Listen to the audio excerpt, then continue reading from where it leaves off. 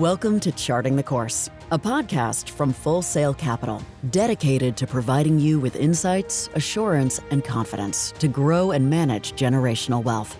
Full Sail Capital is a fiduciary registered investment advisor managing more than $1.5 billion with a focus on integrity, competency, and transparency.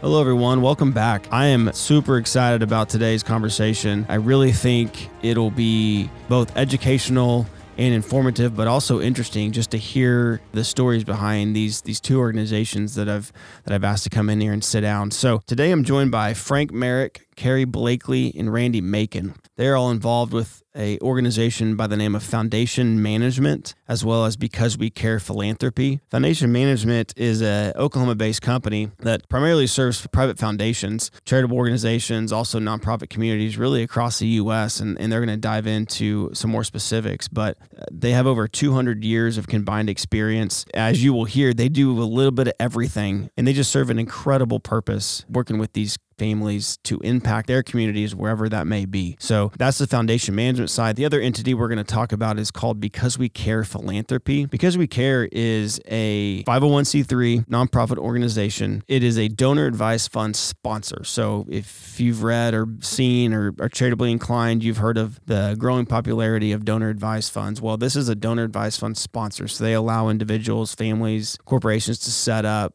individual donor advised funds for whatever purpose is needed at the time. Because We Care was really founded and exists today with a very simple purpose, which is to grow philanthropy. Through a couple stories, their history, through their experience, I hope that you all can come away with a better understanding of what a donor advised fund is, how a family foundation operates, and maybe what area you may potentially fit into, because there's a lot of misconceptions out there around both these topics. So without further ado, let's get to my conversation with Frank, Randy, and Carrie around foundations, giving, generosity, and donor advised funds. Well, thank you all for joining me today. I'm really excited about this episode. Selfishly, you guys are all friends of mine, but professionally, I love the ability to tell your story and get you guys on the podcast, because I think there's such an untapped market, if you will, of people and families that don't know exactly what you guys do, and more specifically, what foundations and donor advised funds play in families' lives, and especially when it comes to their financial lives. Let's start with this. I'm going to kick it over to Carrie. Carrie, I'm going to have you introduce Randy, and then Randy, Frank, and then Frank, you can brag on these two for a little bit. So Carrie, we'll start with you, and I'll have you introduce Randy across from you. Very good. My name is Carrie Blakely. I am the Vice President at Foundation Management. I've been working with our team there for about 12 years now, so excited to be here today and share some more information about that. And I will now send it over to Randy Macon. Thank you, Carrie. Pleasure to be here today with Tyler and my good friends, Frank and Carrie. So my name, as we said, is Randy, and I've had the pleasure of working on and off with Frank and Carrie over the past 7 years, hopefully on more going forward. Looking forward to rejoining the team in a full-time capacity very soon. We have the distinct pleasure of learning from every day and working with Mr. Frank Merrick, who I first met back in the 2010 timeframe when I was still actually in Tulsa working with a large foundation there. Frank was helping us unravel some scholarship issues. So it's been a pleasure knowing him and learning from him since then. So Awesome. Thank you, Randy. Well, as Randy said, my name is Frank Merrick. I've started Foundation Management in 2000, so we've been in business a little over 21 years, be 22 years in October. My background is in banking and oil and gas. I've run our family foundation since 1980 when I moved back and took over our family business. And so I've kind of grew up with a family that had a foundation, saw the benefits and some of the trials and tribulations that had. When I left Ardmore in 93, came to Oklahoma City and was a professional fundraiser at the Oklahoma Medical Research Foundation. So I worked with a lot of family foundations and realized that many lacked a professional business plan. And so kind of hatched this idea. After I left OMRF, I went to work in the Bank of Oklahoma Trust Department. And so again, I worked with money managers and families and some family foundations. And so in 2000, left BOK and started Foundation Management. And we've been very, very fortunate over those 22 years. We started out with one client of $1 million, and today we have just under $400 million in clients working with families and public charities along the way. So That's awesome. So nice to be here and talk about what we do. I think it's always fun to mention, too. I just think it's funny that the first client that Frank mentioned was not actually his own family foundation. They came on They made you next. cut your teeth first. Yeah, they kind of made him work for it a little bit, and I just think that's funny. they were my third client. And so Let's take a step back real quick. I appreciate you guys all taking some time to introduce yourselves, but back me up for really each of you, because I've heard you all talk about this in some form or fashion, but where did this passion for, Frank, you kind of hit on it, the passion for leaving a legacy behind, passion for developing these conversations within these families. So take me back a little bit for each of you. Where'd that passion come from? I'll take you all the way back to my time in Ardmore. When the oil bust came in the mid-'80s, Ardmore was a big oil and gas town, clearly our dominant industry. And the families that had foundations and were charitable were able to buy land, develop industrial parks, and really keep Ardmore going as a community. What I realized at a very young age is that generosity, whether it's corporate generosity or family or what, can do a lot of good, not just in social services, but in economic development and growth of communities. And so it kind of hatched the egg in my mind that helping others learn through legacy planning the sheer joy of philanthropy. And I've always said true philanthropy is one of the most selfish things we can do because it brings us, done right, a tremendous amount of joy. Absolutely. And not everybody gets that, but once you realize that, it's a blessing to be able to be philanthropic, and in the case of foundation management, help other families and corporations see that same benefit of their generosity. Yes, I agree. I think Frank is absolutely spot on with the joy that it brings. And honestly, that's kind of addictive. I wasn't really aware of philanthropy, like air quotes, philanthropy, like what it really was until my professional life. After college, I worked as a fundraiser. So, you kind of get the feel for things as you're just out of college and trying to learn what it is to work for a nonprofit and be a fundraiser. Right. And then as my career progressed and then ended up at Foundation Management, was able to learn more and understand really, truly what a nonprofit is and really, truly what philanthropy is. And working with our clients who are lovely, kind, and generous individuals and making that connection to the nonprofits and finding projects that everybody's passionate about and just seeing the joy that it brings families and nonprofits and being able to be part of that process is just incredibly fulfilling. And I feel like it has made me a more empathetic, more aware person. So, it's just one of those passions that it just kind of builds the longer you're working in it, in my opinion. No doubt. Randy, would you add anything? So for me, Tyler, it was being born and raised in a small rural Oklahoma town. It's just part of what you do, being ingrained in helping each other, right, volunteering for each other. This world found me, rather, coming out of college, my graduate program. I had applied for a doctoral program, and I was one of 3 applicants. They had 2 spots open, and I was the odd man out, so I didn't get selected. Was devastated for all of a week, and then somebody in Tulsa said, hey, this foundation's looking for an intern right now. You're going to do this. and I'm so glad that I listened, because it's been a remarkable journey. That's great. I appreciate you guys sharing, giving us a little bit of an idea of where this passion comes from, because you hear it, and I know as we begin this conversation, you really can see the passion all 3 of you have for these, in our instance, these 2 specific organizations. So in the intro, I explained to listeners, there's really 2 entities we're going to be talking about. You guys have already hit on one of them, the Foundation Management Company. The other one that we're going to spend some time on is called Because We Care.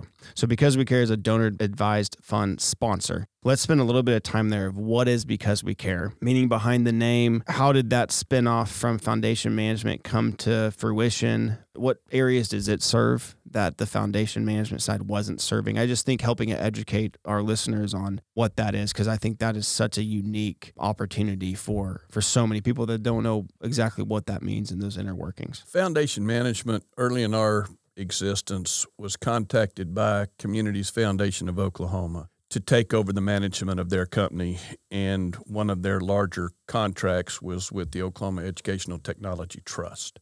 And so when we first started working for Communities Foundation of Oklahoma, they had less than $1 million in assets.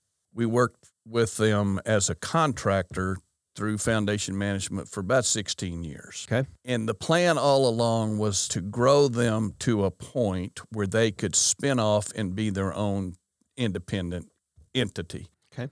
During that 16-year period, of which the last 3 years, Randy was the executive director of Communities Foundation of Oklahoma. We grew them from $1 million to over $100 million in assets and over $1 million in cash. Okay. That was theirs. And so that was enough money for them to be able to stand on their own. And Okay. so in December of 19, we separated. Okay. They went out, they had their own executive director. That person reported to their board of directors. And so Foundation Management at that time did not have a public charity that we were associated with, other than the ones all over the country that we use from time to time for our clients.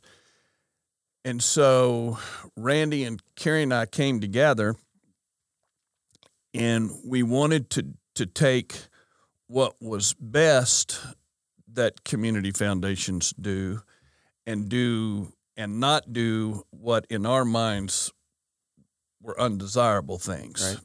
For us, anyway. For us. I mean, not saying that they do bad things, just things we didn't want to do. Yeah. Right. You wanted to narrow down exactly what you wanted to do and didn't want to do and create an organization to serve that purpose. Absolutely. Very focused. And I'm not saying any community foundation does bad things. No. We just wanted to focus on the things that we felt were most important to our foundation clients and other nonprofits and individuals. And so we were very intentional in having a name because we care does not have a geography component to it. And it also goes back on our philosophy. We are not a financial institution. We are not a bank. We are there to foster charitable giving. And I'll let Randy talk a little bit more about some of that, but we wanted it to be very simple, very straightforward. We did a search. We hired Full Sail Capital to be our money managers. And that has been a very positive relationship. But we can do business with anybody in the United States that wants to give their money in the United States. So we don't have any geographic boundaries. We've got clients that are contacting us from all over the country. We are developing a new product, which we call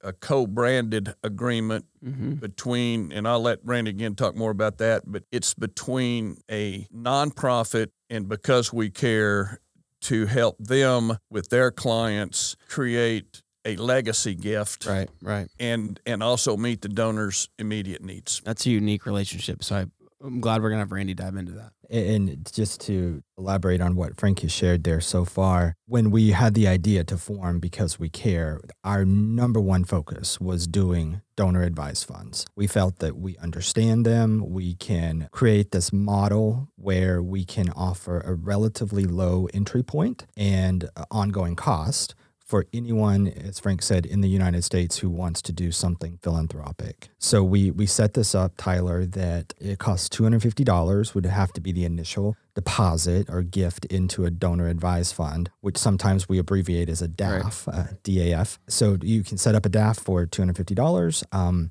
contribute to it as much or as little going forward as you would like, and make grants from it as often or infrequently as one would like. We do like to see that a DAF spends out at least 5% of its assets in a charitable way every year, but that's not a requirement. It's just a preference that we try to keep track of there. And so far, we've grown to almost 20 donor advised funds within the brief period of time that we've been up and running. I think this new co-branded approach that Frank has mentioned will fill a unique void currently that we've seen, particularly with nonprofit organizations and smaller communities that don't have their own resources to help with planned giving efforts from their donors. So what we're going to do is come up with a way where the charitable organization can attach their logo, their name, whatever clever marketing they want to. So we kind of blend that together. Because We Care will still be the legal owner that holds the asset,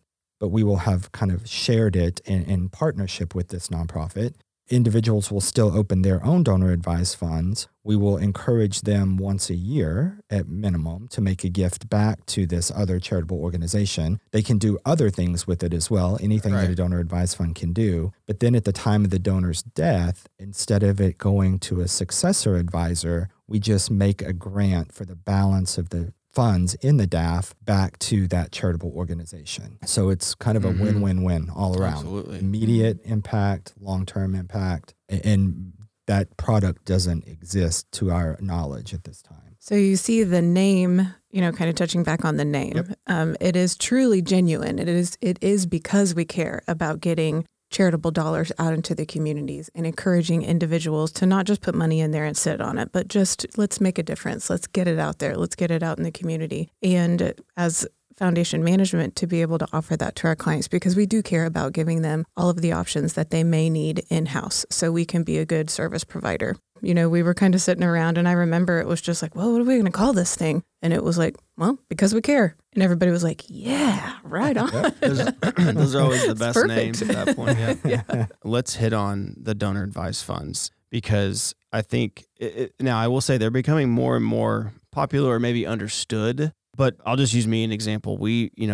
My wife and I have a handful of nonprofits, charitable organizations that we make sure we support throughout the year. We do all those things individually, separately as one-off items. So I get a handful of charitable receipts for my tax year, correct? Let's talk about the donor advised fund, because what I want to try to convey is that there is a key difference between having $5 million in a family foundation that grants out money. And I think people can have understood that. So Randy, you mentioned it's $250 to set up a donor advised fund. Let's say I want to put in, a couple $1,000s each year. What's the benefit to doing it that route? What are the pros for setting a donor advised fund up for an individual or a family? So one of the best pros, Tyler, is what you've touched on there. It streamlines it and makes it simple for the donors and for the charitable organizations receiving the money, right? When you give to a DAF, a donor advised fund, you're giving to a public charity. So individually, you qualify for the same tax advantages as though you were giving to 100 individual organizations or however many. Unlike a family foundation, which has a little bit of a different tax treatment that I'll let Carrie and Frank talk about in a minute. But once you put the money in, your gift is acknowledged at the time it's received. So you get one tax acknowledgement letter back from the donor advised fund sponsor. You take that to your CPA, your accountant who does your taxes, and then the money's there for you to recommend charitable grants through the DAF at any time. So it can be immediate, it can be over the course of the year or 5 years or 10 years, whatever that might look like. Right, with the recommendation being that there's a 5% spend out of it each year. We do like to see that. I mean, we would love to see, to your point, the purpose for setting it up was to get money back into the charities in the community. So exactly. One thing, Tyler, some community foundations treat their DAFs as endowments, and they only allow you to give away 5%. That's a good point. Mm-hmm. That would be the complete opposite of the way we think about DAFs. We encourage you to give away at least 5%. We have clients that have DAFs, they start at a large amount, and that money is gone by the end of the year. Right. And then they do it again. And so we have both. But we would never think of a DAF because we care as an endowment. There would never be restrictions on how much you can give away. Right. Well, and just to brag on you guys a little bit, there's a relationship we have where a company was able to use a donor advised fund to basically, it never got invested. It never stayed at Because We Care. It just flowed through the donor advised fund and then out into the community. But it was a way for the company to do some really cool things with their employees and give to institutions that their employees or their charities that their employees really like. So that was a really cool story and opportunity. And even cooler for that specific example, the company ultimately decided that it wanted to be anonymous. So a donor advised fund allowed them that anonymity. Good reminder. Yeah.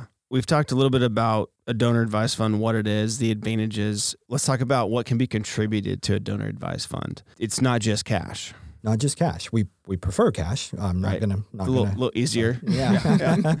But we can accept Always. always. We can accept marketable securities. We can accept gifts of real property. Right. Land. We Duplexes. We recently accepted a duplex. I bet that's been fun. Well, Yeah. Yeah. We're working on figuring out how to get into the crypto space. So hopefully within the next couple months, we'll be in there. But yeah, as long as it's something that has a value attached to it. I mentioned cash is the easiest. So gifts of artwork or real estate, that's a little more involved. And there are some additional hoops that we have to jump There's through. There's valuation and items like that. Almost anything with value we can take. Let's move to who needs a donor advised fund. When do you graduate from a donor advised fund to maybe a family foundation? I think a majority of our listeners are going to be completely on board with understanding that a donor advised fund is going to fit their needs probably for their entire lifetime. But explain maybe the differences on those two entities, if you will. We had lunch with a estate planning law firm yesterday, and we were talking about that very exact question. When is a donor advised fund more appropriate or a better option than a private foundation? And there's a couple of reasons that make donor advised funds, they're easy. The gift gets treated as a taxable gift, just like it would be if you were to write a check to a Boys and Girls Club of Oklahoma City. So that's an advantage of a DAF.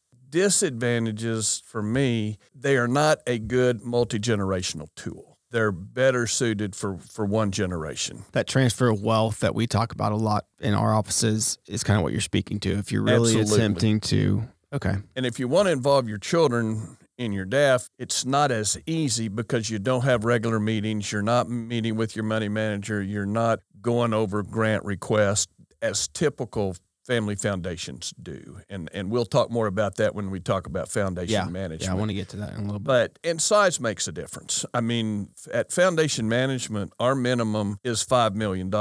At Because We Care, our minimum is $250. So there is a wide difference in the entry point to create a DAF as opposed to a family foundation. They both are wonderful philanthropic tools. And when we meet, whether it's with the estate planning attorney or with a family or an individual, we try to determine what is their philanthropic goal, not what's best for us, what's best for them. And then we sit down and talk about the pros and cons of each of these tools. And it may be something other more complex, like a charitable remainder trust or something that we are not associated with. But what is best for the family? And we do that in conjunction most times with their estate planning. Okay. I agree. It's, we take the time as foundation management when clients come to us and want to explore kind of their options. We take the time to really listen and kind of see, what is your vision for this? What is your future for this? And you understand when people talk about family and multiple generations and things like that, and see that they recognize the value in bringing in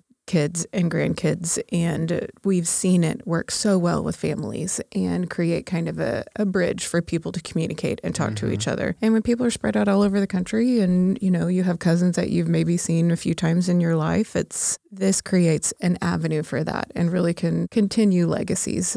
So we always encourage that when that is kind of the overall need that we're seeing just based on our experience and listening to people talk about things. And if I could add, I don't think it's an either or scenario all the time, because I see that DAFs and private foundations can actually benefit mutually from each other. So we do work with private foundations who have donor advised funds for the foundation. We can work with a private foundation that may decide it doesn't want to be a private foundation anymore and it needs to dissolve, but yet those dollars still have to remain within the charitable space. Right. So that can come into a donor advised fund. It's a good point. One thing that you all have hit on that I value is it's the ability to have this wealth conversation with families, and starting with charitable giving, which are much more fun and hopefully enjoyable conversations than, all right, let's sit down and we're going to talk about what happens when I die and what you're going to inherit. It's just, money's such a taboo topic. And but starting with the giving side, and Frank, to your point, starting with a goals conversation. What are your goals? What are your legacy goals? Then from there, we build the plan. Having that wealth conversation with families is, I think, the most beneficial part, because for all these multi-generational wealthy families, maybe you're the first generation that's building the wealth, but you're ideally going to pass it down. The statistic shows us by that third generation, that wealth is gone. But if you can back up and you can help those next 2 or 3 generations understand the purpose of the money and the desires of the original creator of the wealth, odds go way up that money will sustain and also grow. That's what we see, and I'm sure you guys see that as well. I'll tell a quick story about a family we met with not long ago. They came in, grandmother was there, her daughter and her son-in-law were there, and their 3 children were in the room. And when grandmother dies, there's going to be a transfer of wealth to this next 2 generations. And then there was a half of a third generation in the room at the time. And so we were able to have a conversation with this family about what their philanthropic options were. But the most rewarding thing for me during that conversation was to watch grandmother and the pride that she took, knowing that her children and grandchildren were thinking of something very philanthropic with some of the money they were going to inherit from her. And so just the pride that she had during that meeting was amazing to me. And that's what we try to do. We working with families. And I will tell you, from my time in the trust business and fundraising, generous families are always happier families than stingy families. We see it all the time. Yeah. And when we see a trustee and we see it from time to time, that just don't get philanthropy, they don't make very good board members for family foundations. And we help families navigate through that. How do you encourage philanthropy? I mean, we have trustees that their discretionary money is a drag. I can't figure out how to give it away. I mean, how can you not figure out how to give some money away? That's a concept I don't understand. Let me help you. But we have some that it comes to the end of the year and they haven't spent their discretionary giving. And so they're probably not going to grow up to be philanthropists. Right. They can't even give away money that's given them to give away. But we try to help them find that. And Carrie can give you example after example where we work with the next generation, take them on site visits. Yeah. It's interesting. You mentioned that, Tyler, like the conversation around wealth. And sometimes we're the people that are sitting there with kids who are maybe like 11 and 12 and telling them that your family has a foundation and there's quite a bit of money, telling them that essentially that they are up from a family heaven of wealth. Forbid we talk about any of this before something were to happen. So oftentimes we find ourselves in the place of having that conversation and educating the kids, and the reactions are funny. Very interesting. That's a great point. I'm sure that happens a lot. Yes. But I think that is one thing that we help families with. We can make that easier. We know the words to use, and we don't have the emotion that they may have attached to it and the angst of telling their kids what this is. And so we can inform them about it, but then immediately show them here's what you're going to do with it. And here's what it actually means, so they don't get the wrong idea and really understand, this is a responsibility. Yes, but it is also something that can be a really good thing for you and for others. I mean, we talk about that legacy, that family legacy and those kinds of things. And in this particular family that Carrie's talking about, the mom and dad just couldn't have this conversation with their kids. And so they didn't want to say, hey, we're affluent. And so that's not what we did at all. We talked about the responsibility of being philanthropic with this foundation that you have, in hopes that they understand the responsibilities that come with wealth and start doing that. I mean, we've got these 3 kids with this one family that get discretionary money from the foundation. And so Carrie takes them on site visits, shows them some different opportunities, and then the kids make a recommendation to the board that they'd like to spend their discretionary money at this animal shelter or this food bank or whatever. And then the kids have to report back, what did the money do? How did it go? I want to hit on that real quick because I think this happens, I know from my conversations, this has happened with both Because We Care and Foundation Management. But somebody can come to you guys, or I think this is a neat reminder that they may say, I have a heart for a specific segment or demographic of the world. I have a heart for this type of organization. They don't necessarily have to come and say, I want to give to X, Y, and Z charities. They may say, this is my heart. And you guys get to have these really cool conversations. And Carrie, you mentioned site visits. Talk to me a little bit about some of that and some of the organizations you guys have gone out and found, not naming them, but like how that process works. Somebody comes to you and says something, and then you guys are tasked with finding a charity that does that. We, first of all, know of a lot of organizations just because of the work that we do with the foundation management clients, and because we care clients. There's so many grant checks are being written to different causes, and we do the research and the due diligence and all of the checking in on those organizations before a check leaves our office. That is a responsibility we take very seriously, but then also as a way to educate ourselves. And then just between the team at Foundation Management, because we care, doing this for so many years, we just have become familiar with those organizations. If we don't know of anything, then we have a network that we can call. Mm-hmm. Other organizations, other experts, other people who do similar work to what we do across the country. So that has come in. We utilize that often. Weekly. Yeah. We've got a client in San Diego who Carrie manages, and they said, we want to do STEM education in public schools, mainly the poorer schools of San Diego. We didn't know anything about public schools in San Diego. Right. But we do now. Sure. And we know the names of the principals, and we know the names of the science and math teachers, and we were able to help them create a program that helped low-income kids in San Diego get a jump start on their STEM education. I love it. If that example, small, short example, doesn't speak to the impact that nonprofits have in our communities, I don't know what else will. That's what really makes the change happen. And there are a few policies that can get put in place by city and state and national governments, but it's the charities that are going to continue to change the world and make it a better place. As we wrap up here, let's spend a little bit of time on the foundation management side, because I think it is really interesting whether or not it's a family that ever will set up their own family foundation. I do think it's an interesting topic. Discuss maybe the types of families you work with when you get brought in, but let's spend a little time on foundation management. And usually it's a single person or a couple that has been referred to us, normally by a estate planning attorney or by their money manager. And we sit down with them and we spend a lot of time about what is your end game.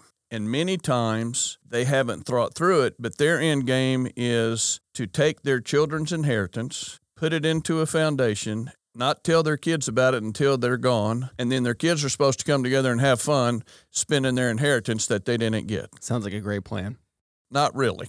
And so, it is a flawed plan. What we encourage people like that, start small while you're still alive. Mm-hmm. Whether it's through a DAF or a foundation, bring your children together and your grandchildren or however you see fit to do that, and we help with that discussion. And then see which one of them dig it. Mm-hmm. And they won't all dig it, but helping them learn this joy that we kind of opened this conversation up and observe which ones get the joy. And then if you see that that's going to be successful, then put a little bit more money in it or leave it as is and fund it at your death. But it's not going to be a surprise to your children that some of their inheritance is going to go to philanthropy. Mm-hmm. And so you have the discussion while you're alive with your kids. A lot of people don't want to do that. They don't want to talk about money with their family, and they don't want to talk about dying, but both those things are going to happen. Well, you're sitting in the right place, because that's about all we do around here. So it's working with that estate planning attorney, working with that money manager to help them be at peace with the decisions that they're making. Randy helped a couple. Tell them about that couple you helped them with who lost a child. Yeah, so husband and wife decided that they had more money than they needed at this point, but their goal was just to create something that would live on after both of them have died. What they wanted to do, though, is set up the donor advised fund now, knowing that it won't be actually funded until their estate is processed. So we were able to do that, again, because we have this process and philosophy of meeting donors where they are. Right. So you set up something, got them situated from an estate planning standpoint that the entity's sitting ready to be funded upon last surviving spouse. What we would call the second death. Mm-hmm. We talk about the team approach we take, not the full cell team, but your financial team that's sitting around your table taking care of you, your estate planner, your CPA, your tax planner, maybe an insurance person, but then your wealth manager is where we sit. You guys are just another seat at that table doing what you do really, really, really well. And so I think that's an important something I wanted to make sure we highlight is that you do have a seat at many tables, and your goal is make sure that conversation continues to happen. So we just continue to encourage families that whether or not they are a foundation level client or a donor advised fund client or both, but they're having that giving conversation, because I think it's another really important part. So I just wanted to kind of provide some detail of what happens after that conversation. Yeah. So foundation management, we provide highly customized, personalized back office services. So we have those initial conversations, figure out what they want to do with it. And once they become a client of foundation management, we then take care of their accounting. We become their office. All of their correspondence can flow through our office, so that our clients have said that takes a lot of pressure off of them, being in public and being able to say, call Carrie or call Frank or call Randy. So we become that for our clients. We manage their grant making process, whether they want to just accept grant applications or if they come to us with ideas like we've already talked about. So we customize that again to what it is that they want. We plan their annual meetings. We try to meet with all of our clients twice a year. We take care of everything from picking the date, which is usually the hardest part, to, identifying like what we're going to have for lunch. So full service, complete. We take care of everything for the clients that are under our umbrella. We also can do some consulting work. So sometimes families come to us and we have those initial conversations. They need a little bit more. They don't need the full staff, but they need a couple of days. Let's bring the rest of the family together and let's sit down and let's fine tune our policies and let's do all of that. And we come in a lot at that point too, to help, in times of generational transition. Let's get things tightened up and update these things so we know how to move forward for the next several years. And a lot of times those clients end up coming back eventually because, generations change. Like we've seen it several times where, maybe grandma and grandpa could have done this full time. This was it was their passion. They had the time to commit to it. But a couple generations down the road, they're working full time and they have kids and they have those things. So that's a good time for us to step in, and I can then become their staff person and they can pass that off.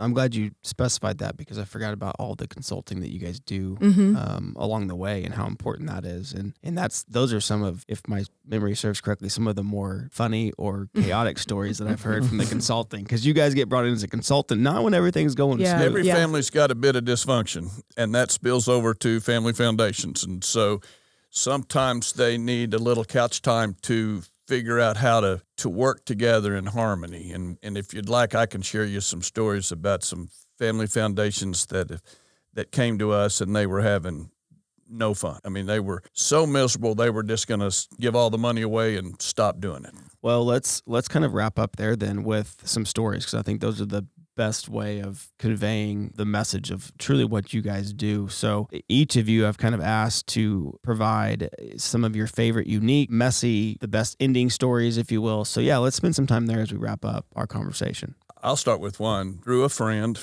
of a friend, we get a call, and this family was having no fun. And they literally were going to give all the money away to nonprofits and go out of business.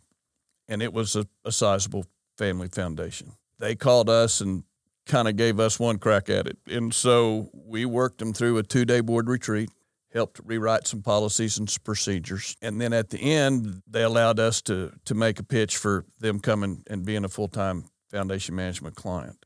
And we were hired. And we've been with them for several years now.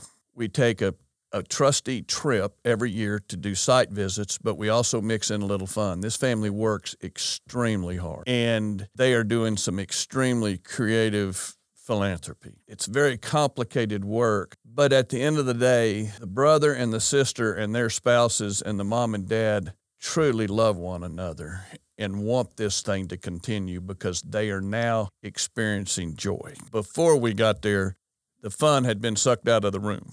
And so, not for any particular reason, but we've just been able to go in and put policies and procedures. The way we help, we don't run the meeting, but we organize the meeting. And the way we help with the grant-making decisions and the site visits and I call it all of the in-between. the things that happen between meetings. We all know that. Like, you can have a meeting and then there's always like the to-do list afterward to be able to have someone else take care of those tasks things. that need to be done, right? Yes, the in-between. So we're really good at the in-betweens. Yeah. Because we're going to know, man, this particular deal is going to blow up. So we work with the directors or trustees in between to say, you're not going to win this. So either you can get happy about it or be mad about it, but you're not going to win. You don't have the votes. And we have those conversations. I mean, we're just straight up have those conversations. And it takes the tension out of the room. I love that. So they can come together. It's not all kumbaya. It's never going to all be kumbaya, but you can have a good discussion. You can take a vote. You can run it as a democracy and move forward. It's a good reminder. It's a good story.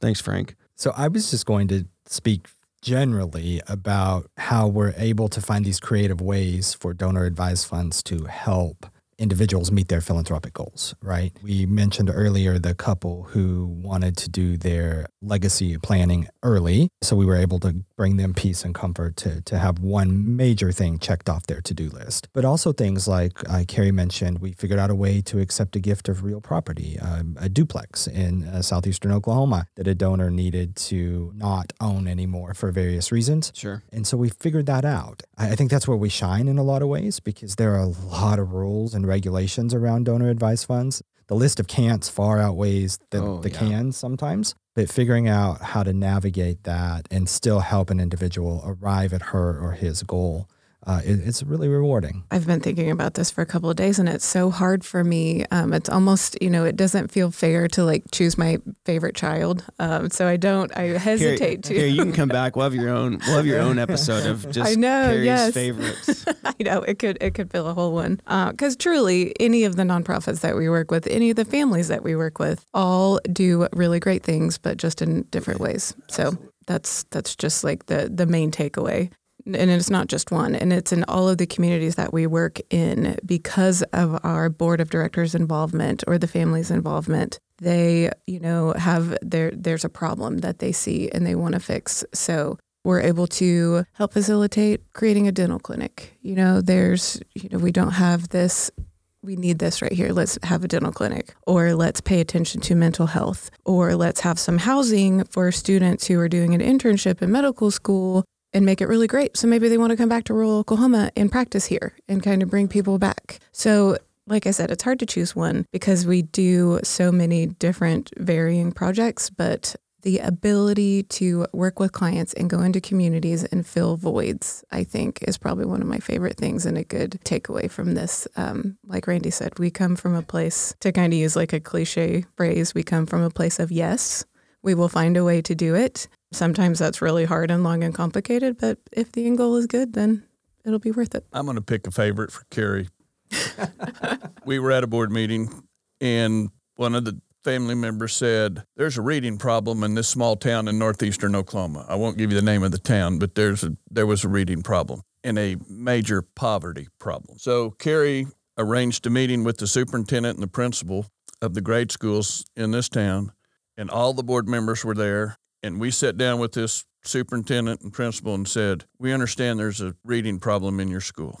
Yes, that is true. We don't know how to fix it, but we're good at writing checks. And so bring us a plan. And then everybody left except for Carrie. And so Carrie worked with the principal and the superintendent to create what she named Adventure Academy, what was in reality summer school. And so it's a better way of naming it. It's way more fun. Yeah. Great plan. Mm-hmm. And I'd have called it summer school. But anyway, Carrie created Adventure Academy. The school put together a budget on what this 6-week summer school was going to cost, and it was way too much. And Carrie said, no, we got to rework this.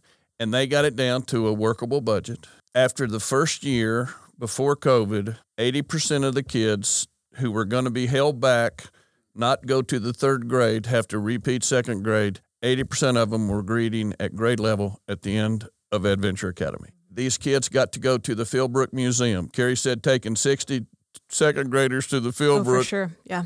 If you could ever avail yourself to that opportunity, I highly recommend it. Walking through museums with second graders is hilarious. Don't touch that. Don't touch that. The comments that come out are just priceless. And now that has been expanded to 3 different school districts in northeastern Oklahoma. And the family is ecstatic about this. The kids, we're changing their course in life. Oh, no doubt. And we're also, because of what we're able to do with field trips, the kids they don't know they're learning. Mm-hmm. Yeah. It feels a little bit different than it does during the school year. It's more fun. They get to do the cool experiments and stuff like that. But having a great partnership with the schools, like Frank mentioned, with the superintendents and principals, it's also, they know the kids, and maybe some of the kids are there because they need a good, safe place in the summer. So they have that in addition to working on their summer education. So it's very meaningful, and it's something I'm really proud to be a part of. I love that. I'm glad you shared that, Frank, because I think Carrie was reluctant to pick a favorite. And so that's fine. We'll do Carrie's favorites one later. Mm-hmm. But I think that, in a nutshell, really sums up the impact that you guys, through these entities, have on the various communities and families that you work with. So anything we left out as we close? All I'd like to say is, Tyler, first, thank you for allowing us this Thank you, opportunity. Whatever you or your family needs philanthropically, we probably can either provide or offer you ways to meet that desire. Mm-hmm. And whether it's a DAF, a private foundation, or some of the more complex ways of doing philanthropy, we would welcome the opportunity to sit down with you and talk through those, whether it's you come with us or not, help you find that best way for you and your family to meet those goals. Also, thank you for having us. This has been a lot of fun. I always enjoy talking about the fun stuff that we get to do. So I had a great time. Thanks. Thank you so much. Well, listen, thank you all for joining us today. This episode's going to be, the best ones always go the fastest. And I can't believe how long we've been talking and the extent of what we're able to cover. So I really appreciate your time. I know our listeners are going to really appreciate it. We will do this again soon and tell more stories. So thank you guys. Thank you. Thank you. Thank you. If you enjoyed today's conversation, please review and subscribe through your preferred podcast platform. Have a great week. All opinions expressed by the host and podcast guests are solely their own opinions and do not reflect the opinions of Full Sail Capital. For informational purposes only and should not be relied upon as a basis for investment decisions. Clients of Full Sail may maintain positions in the securities discussed in this podcast.